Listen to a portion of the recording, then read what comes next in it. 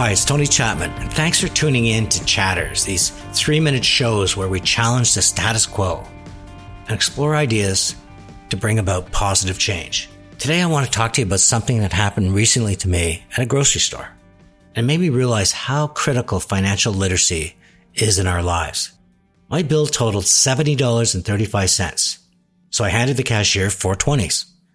She punched in $80 and then waited for her register to tell her what she owed me. But I realized, oh my God, I'm going to get a handful of coins as change, and that drives my wife crazy as I leave them in jars and dishes all over the house. So I pulled out 35 cents and I handed it to her. She looked confused and asked, well, what's this for? And I said, well, instead of giving me back $9.65, if I give you 35 cents, you'll give me back $10. And that confused look morphed into anxiousness. And I didn't want to think I was tricking her or embarrassing her, so I said, oh, never mind.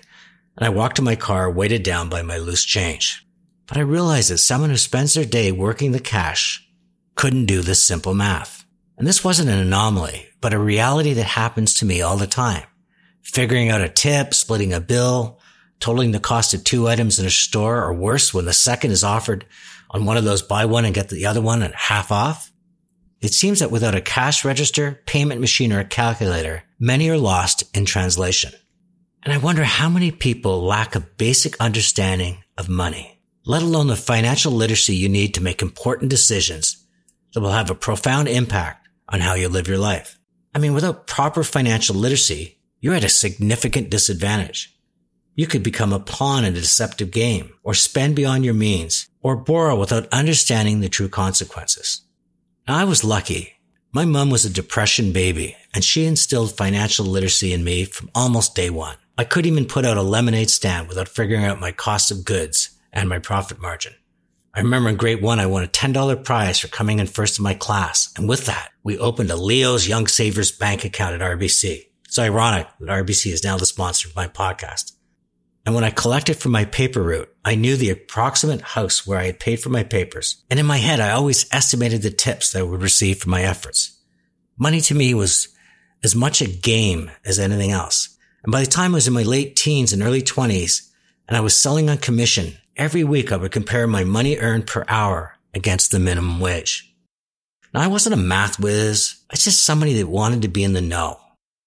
I learned about compound interest and how your money could double in 10 years at 7% interest and in 7 years at 10% interest. All of which served me well as an entrepreneur because I could make informed decisions. Now, it might be me, but it seems that mental math and financial literacy skills are disappearing as our dependency on smart technology increases. But I think we need these skills even more so today as our social media platforms bombard us with tantalizing and personalized offers. We need to understand the consequences of buying now and paying later. We need to know about the different types of debt. We need to understand the ridiculous odds of the lottery and that with gambling, the house will ultimately win. Financial literacy, it isn't just a shield, it's your superpower. With it, you can chase your dreams, create security, save for a rainy day, and leave a legacy. It enables you to make the right choices, invest wisely, and manage your finances for a better future. And even if you only have a few dollars left over at the end of the week, those few dollars can add up. So where to start? Well, my grandson and I will set up a lemonade stand one day, and in doing so, he'll learn about profit. I hope that in school, they turn financial literacy into a game where children are encouraged to make the right decisions for gain and why the wrong ones can bring about short and long-term pain. And as he enters high school and beyond, his grasp of money continues to grow. And for the people that are out of school, who aren't in the know, it's not too late. Take one of the many financial literacy courses that are online or talk to your bank advisor. Learn how to budget, to invest, and to lower your cost of debt. Financial literacy is an essential skill to navigate life and to make the most of your money. It even allows you to be a more informed voter. So let's embrace this superpower and take control of our financial destiny. My money matters and your money matters. Let's make every dollar count. It's Tony Chapman. Thanks for listening, and let's chat soon.